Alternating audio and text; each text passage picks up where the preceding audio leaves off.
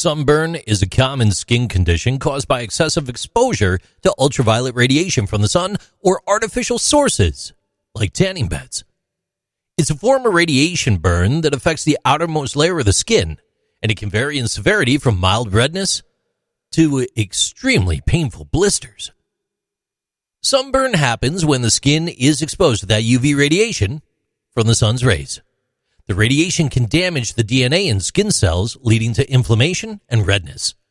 The skin produces more melanin, the pigment responsible for skin color, in response to UV exposure as a natural defense mechanism. But excessive exposure overwhelms this protective response, resulting in sunburn. There are 3 types of UV radiation: UVA, UVB, and UVC. UVC is mostly absorbed by the Earth's atmosphere and doesn't reach the skin. UVA and UVB, on the other hand, can penetrate the atmosphere and cause damage to your skin. And people with fair skin, they tend to be more susceptible to sunburn due to lower melanin levels, which offers less natural protection against UV radiation. However, people of all skin types can get sunburned if they're exposed to intense sunlight for an extended period of time without protection. It's very important. Always use protection. People living in desert regions are not immune to sunburn either. In fact, they might be at an increased risk due to the reflective properties of sand, which can intensify UV radiation exposure. Moreover, individuals in desert areas may underestimate the risk of sunburn because of the misconception that it's less likely to happen in those desert regions.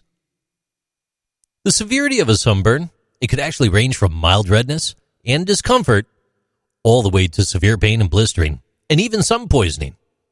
Symptoms typically appear within a few hours after exposure, and they can worsen over the next 24 to 48 hours.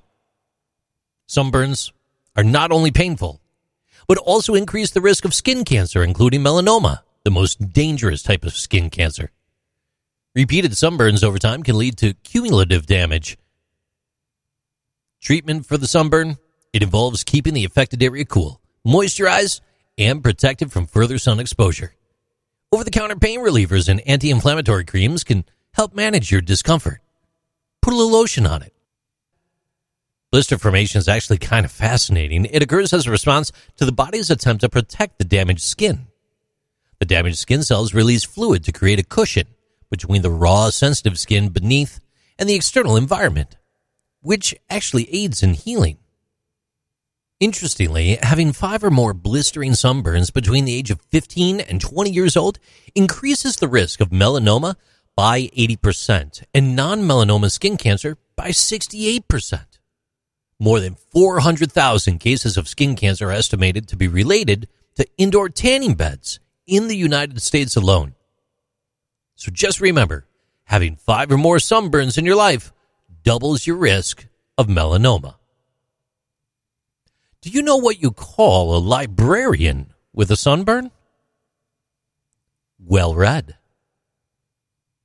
These are interesting things with JC.